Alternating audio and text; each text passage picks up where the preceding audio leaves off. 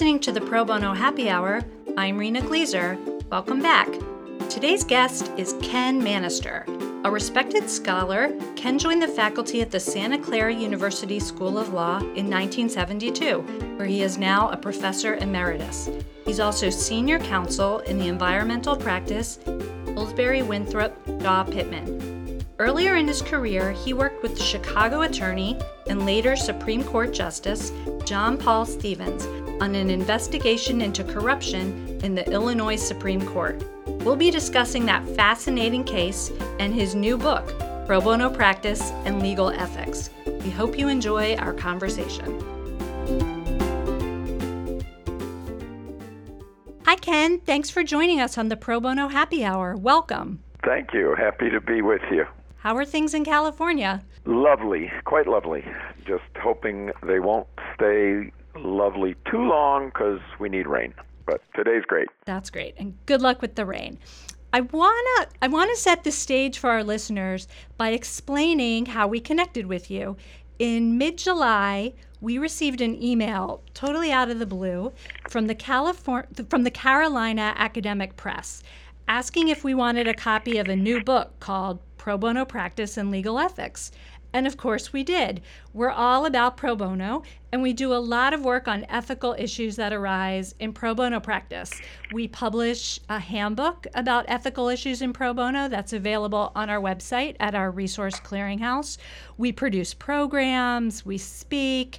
So this was clearly a topic that's in our wheelhouse. And we enthusiastically got a copy or a link because it was an ebook. And we studied it, and we wanted to help spread the word about this terrific new resource. So we got back in touch with the publisher and asked if any of the authors would be interested in being a guest on our program, which seemed like a vibrant, current, and engaging way to get the word out beyond a traditional book review, let's say. So Ken, you must have been the lucky one that day, or maybe you drew the short straw, depending on how you look at it. But here we are, and we were happy to meet you and get to know you. Well, thank you. It's my pleasure. My my two co-authors each is in sort of a transition. One is moving back to the East Coast. The other is moving to Southern California. So I was the most available, and am happy to see if I can shed some light on what we've done. That's great. Well, we'll talk about your co-authors in a little bit. We want to give them full credit and full acknowledgement for their efforts. But before we get too far down the road, could you tell us about yourself and your background? Sure, happy to do so. I have been for many years a law professor at Santa Clara University School of Law. Last month I retired from that position, so I'm now professor emeritus at Santa Clara. My main field has long been environmental law, and before I came to teaching, I was an assistant attorney general in Illinois, where I worked in the early development of the Illinois Attorney General's environmental enforcement program. So starting with that, way back when, in 1970, environmental law has really been my main field. Along the way, for a couple of years, I was on leave from teaching for a year and worked with the Natural Resources Defense Council for a year, and then continued on a part-time basis with NRDC. And during my years at Santa Clara, I also served for quite a while, for about 17 years, on the adjudicatory board of the Regional Air District here in the San Francisco Bay Area, which, in case your listeners are not familiar with it, Santa Clara is in the San Francisco Bay Area. Many people did not know that for a long time, but the San Francisco 49ers, now being based in Santa Clara, have solved that problem. I also have been, since I left the Air Board, I have been of counsel to the environmental group at the Pillsbury Winthrop Shaw Pittman law firm in the San Francisco office, working on an array of environmental matters for our clients. So I think that's the broad strokes of what I've been about. Yeah, that's really helpful. And that was another connection for us since Pillsbury is a signatory to our law firm pro bono challenge. I don't think this is a spoiler, and you mentioned sort of the Illinois connection in your past, but Justice Stevens plays a starring role in pro bono practice and legal ethics. And I wanted to explore the why and how of that by turning back the clock and learning about your involvement with him and your subsequent projects documenting his rise. Could you talk a little bit about that? I love talking about that for a few reasons. One is it's a very exciting and really very lucky part of my career, and the other is because as a result of that episode, I've been really blessed to have a friendship with Justice Stevens since before he was on the bench anywhere. What this goes back to is after law school and clerkship, some other things, I was a young associate at the firm that is now Sidley Austin in Chicago, which I suspect is also part of your program. And while there, one day I was asked if I wanted to work on a high-profile project, something that was getting a lot of attention in the newspapers in Chicago that summer. This was the summer of 1969, and I had no idea what I was being asked to volunteer for. And it was, I must say candidly, one of those situations which, as a young associate, I was asked to volunteer, but I'm not sure volunteer was really the apt word there. It was expected I would say yes, and I did. And it turned into one of the great professional experiences of my life. What it was an investigation, something we would now call an independent counsel investigation of alleged bribery on the Illinois Supreme Court. That is to say, bribery by a very prominent litigant of the Chief Justice and another justice of the state Supreme Court. And it related to a criminal case that was pending against this very politically powerful individual. The investigation of these bribery allegations ended up being conducted in a most unusual way for reasons that are too lengthy to explain right here, right now. But essentially, it became an investigation by leaders of the bar into the Illinois Supreme Court and these two justices in particular. And in the organized bar, in pulling together this investigation on very short notice with a very short time period allowed for it, needed help. And the main help it needed was a sort of a chief lawyer, a chief counsel, to conduct the investigation. And for reasons that, again, warrant rather extensive explanation, the lawyer who was tapped for this position was a Chicago antitrust lawyer in a small firm by the name of John Paul Stevens. John Stevens needed some assistance, and the bar associations went around tapping young lawyers from some of the firms in the area, and the firm I was with, again now Sidley, was one that was asked to contribute a young lawyer, and I was volunteered into it, you might say. And I had the extraordinary experience of working pretty much around the clock with John Stevens and a handful of other, mostly young lawyers, on this investigation. And it was quite an historic event in the long tortured history of Illinois corruption scandals, and in this case, a very successful, very brief investigation of the alleged bribery in the state Supreme Court. Fast forward to about 1992, Justice Stevens was giving a speech to the American Bar Association at its pro bono awards luncheon, and I happened to be there. And he was speaking about pro bono cases he had worked on as a young lawyer, And he spoke about two of those. And then at the end of his talk, he spoke about this 1969 investigation. And he said, and this is almost a verbatim quote, "Had I not worked on that pro bono matter, I would not occupy the position I occupy today." And at that moment, I again, being very privileged to be in the audience for this speech at the Pro Bono Awards luncheon, it occurred to me, someone should tell this story. Someone should write up what he did. Because, as he acknowledged then, and has been widely acknowledged, it was that work, that pro bono work of his, that led to him becoming first a Seventh Circuit judge, and then from there becoming a U.S. Supreme Court justice. And on that occasion, when I realized someone should tell the story, I realized I was probably, being a law professor and having been intimately involved in the case, I was probably uniquely positioned to tell the story.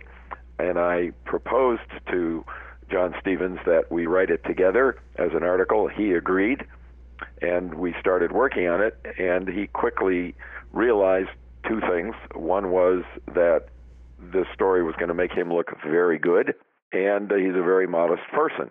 So he felt a little awkward about telling this story about his own very successful effort.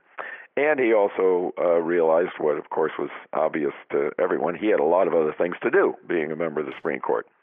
So it turned into a book that I wrote with a forward to the book by Justice Stevens. And it took quite a few years, but the book did come out in 2001.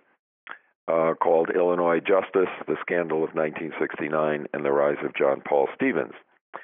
And if you'd like, I can explain how we got from that to this pro bono practice and legal ethics book. Yeah, let's do that. And I will say Justice Stevens still repeats that remark. So people still today, if they're at an event or a ceremony or the right venue, that had I not participated in that pro bono matter, I would not occupy the position I occupy today, still comes out of his lips and just jumps off his tongue. So let's connect the dots a little. How do we get from there to here? Well, when I was writing the book, there were two people who were extraordinarily enthusiastic about having this story revisited and told. I was one, and Justice Stevens was the other. It was a very exciting event for him, even not knowing what it was going to do to his career, which was to catalyze his ascension to the federal judiciary. But as I was writing it and expressing my enthusiasm and trying to pull together the history of it, and I told friends and colleagues about it, people were saying, "Wow, this is a very exciting story. This should be a movie. You should make a film out of this thing." I thought, okay, that's an interesting idea. And it sort of became a hobby for me to see if I could put this somehow into the context of a film. It took many years, but it worked. And last year, in 2015, we completed a documentary film that was premiered on the PBS station in Chicago just about a year ago, last September. And earlier this year was broadcast between April and July, and I think there's still some broadcasts going on. It was broadcast on something like 230 PBS stations across the country. The documentary is called Unexpected Justice: The Rise of John Paul Stevens. And the connection between that film and actually between the Illinois Justice book, that film, and this pro bono practice and legal ethics book is this. In trying to get the film made, I had to do a bunch of fundraising. And in the course of that fundraising, and happily the film was mostly funded by Chicago law firms and former clerks to Justice Stevens. In pursuing funding for this film project, I had a conversation at one point with folks from LexisNexis, which is the publisher of a couple other books I've written, and a chap who was then the head of law school publishing for LexisNexis. I told him about the Illinois Justice story, and he said, well, maybe LexisNexis could contribute some money to the making of the film. He looked into that and said, well, we can't really make a donation, but if you come up with a project, a book project, based on that story, maybe LexisNexis could put some development money into it. And he said, maybe there's an ethics aspect to the Illinois Justice story that could be transformed into some teaching materials related to legal ethics. Well, there's a lot of legal ethics issues coming out of that Illinois Justice story in many levels, judicial ethics as well.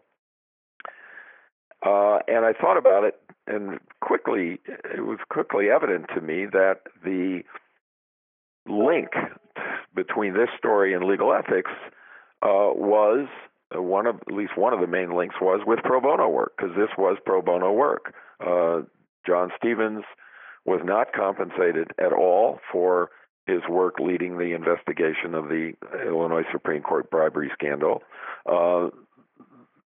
Other lawyers involved in it, as I can explain a little later, who were solo practitioners, were getting no compensation for it. And of course, those of us who were young associates in law firms still continued to draw our salaries, but there was, of course, nothing more than that. So the link between this story, legal ethics, and pro bono work seemed pretty evident to me. Well, as you may know, LexisNexis' law book division earlier this year was sold, I assume, to Carolina Academic Press, and the project that had sprung out of that conversation in which we were looking for money for the film became this book.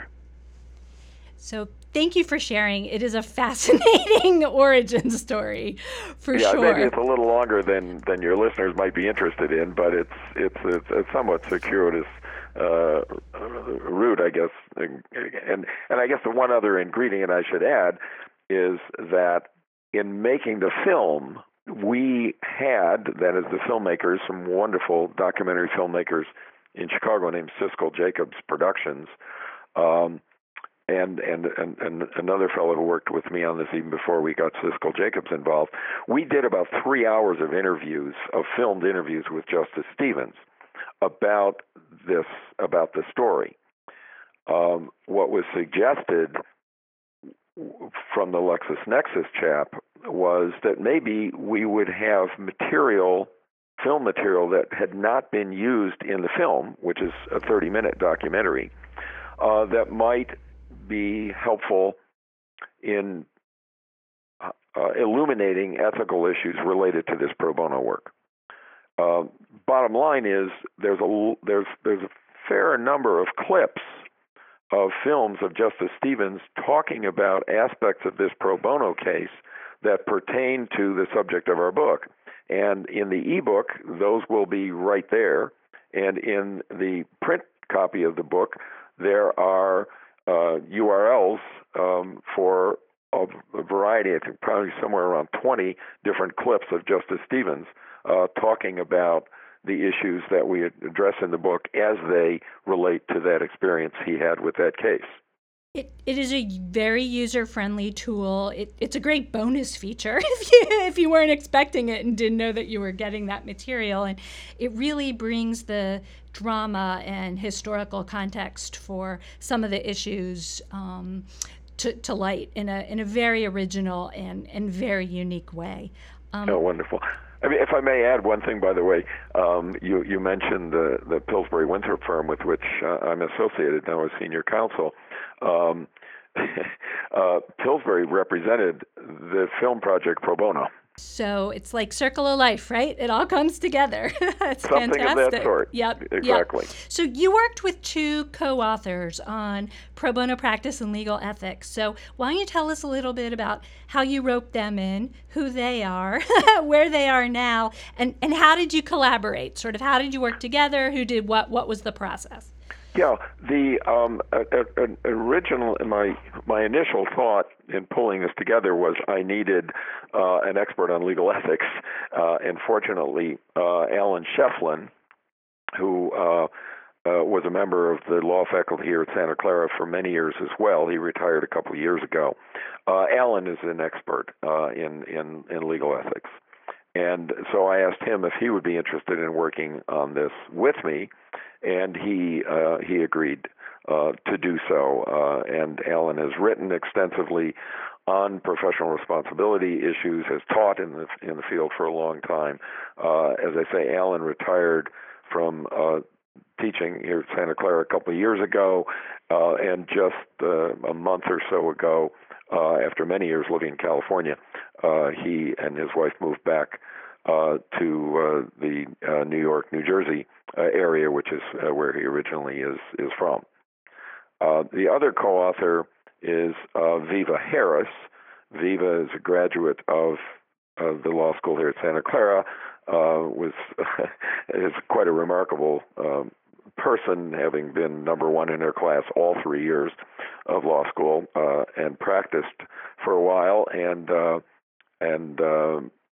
now, after having begun to raise a family, she's decided that she wants to get into law teaching. She did some teaching with us here in Santa Clara in recent years, and is an excellent teacher.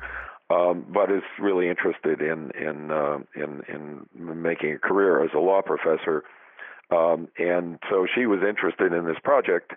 Began to help us a little bit with some research on it, and then I realized that with her intelligence and her interests in this point, I realized she would make a marvelous co-author on it, and so she invited us in. Viva Harris has just begun a doctoral program in political science at UCLA.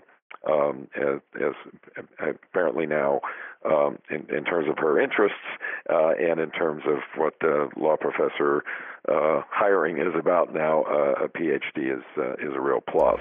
I think it could become fairly evident in terms of the organization of the book, and perhaps if it's helpful, I can sort of explain the structure of the book as I indicate how we sort of divided the labor. Yeah, that would be great for people to get a slightly deeper understanding of the nature of the book. The authors very helpfully and clearly write that the goal of the book is to explore the history, obligations, challenges, and rewards of pro bono legal practice. So maybe now you could tell us a little bit about the topics that are covered and then what your process was. Maybe just a quick overview with the book. It's not very long, and in fact, that was one of our objectives, was to make sure it was not very long, because our hope is that it will be used in courses in law school on legal ethics, that it will be used in pro bono programs and clinical work in law schools, and also that it will be useful for lawyers in firms or nonprofit organizations or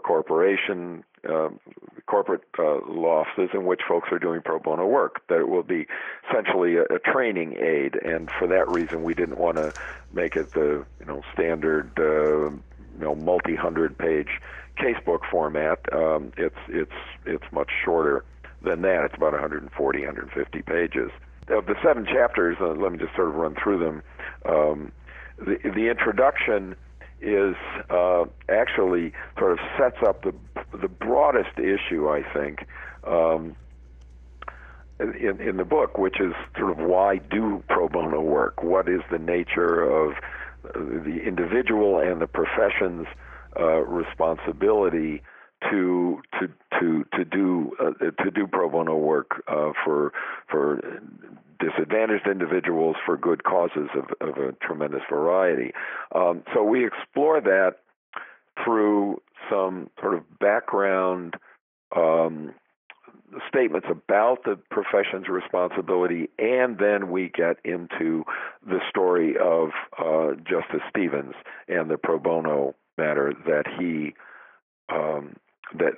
that I've just mentioned in this 1969 investigation.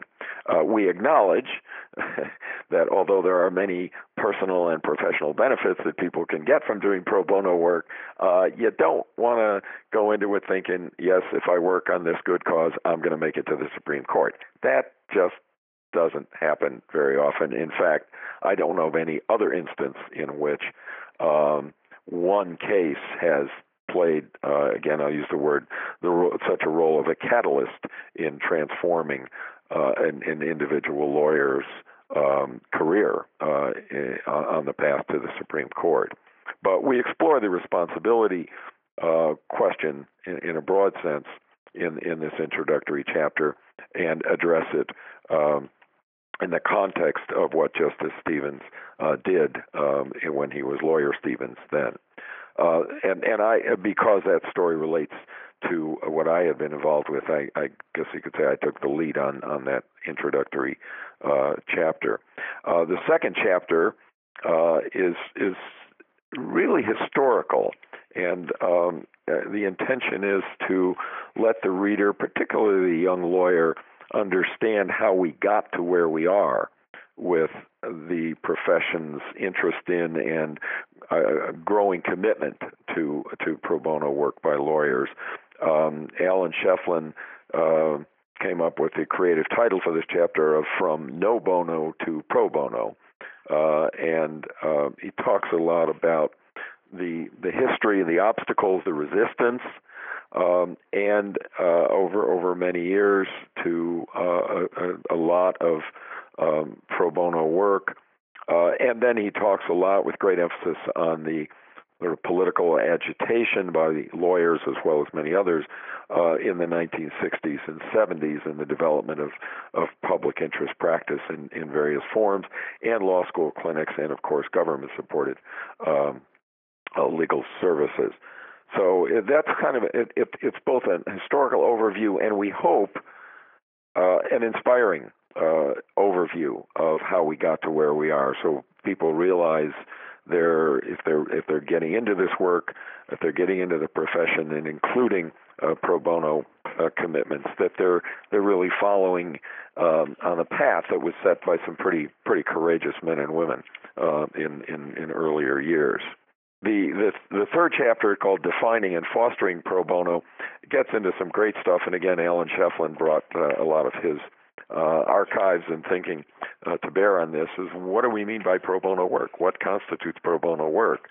And so we have a series of sections related to the issue of money. Does it really matter if you're going to get any money out of the work you do in one way or another?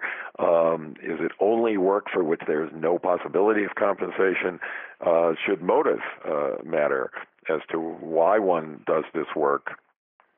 And then we get into discussion of the range of clients and so forth, because there is such, as I'm sure you well know and your listeners know, there's such a range of potential clients for whom pro bono work is done and should be done. And then we get to a very hot topic, which is when should it begin? And in terms of during law school, before law school, do we expect some proof of sort of community service in the admission process? In terms of admission to the bar, are there pro bono requirements?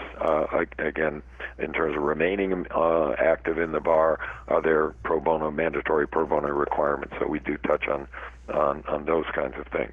What other sort of topics and material, just broadly speaking, do you guys cover? And I should indicate, Yeah. we don't presume, my co-authors and I don't presume to have answers or prescriptions for all of these things. I guess perhaps because the three of us are more law teachers, we pride ourselves on being able to ask questions Well, it would also be outdated the minute you published it, because the landscape changes about every 20 minutes. Well, yes, that's true.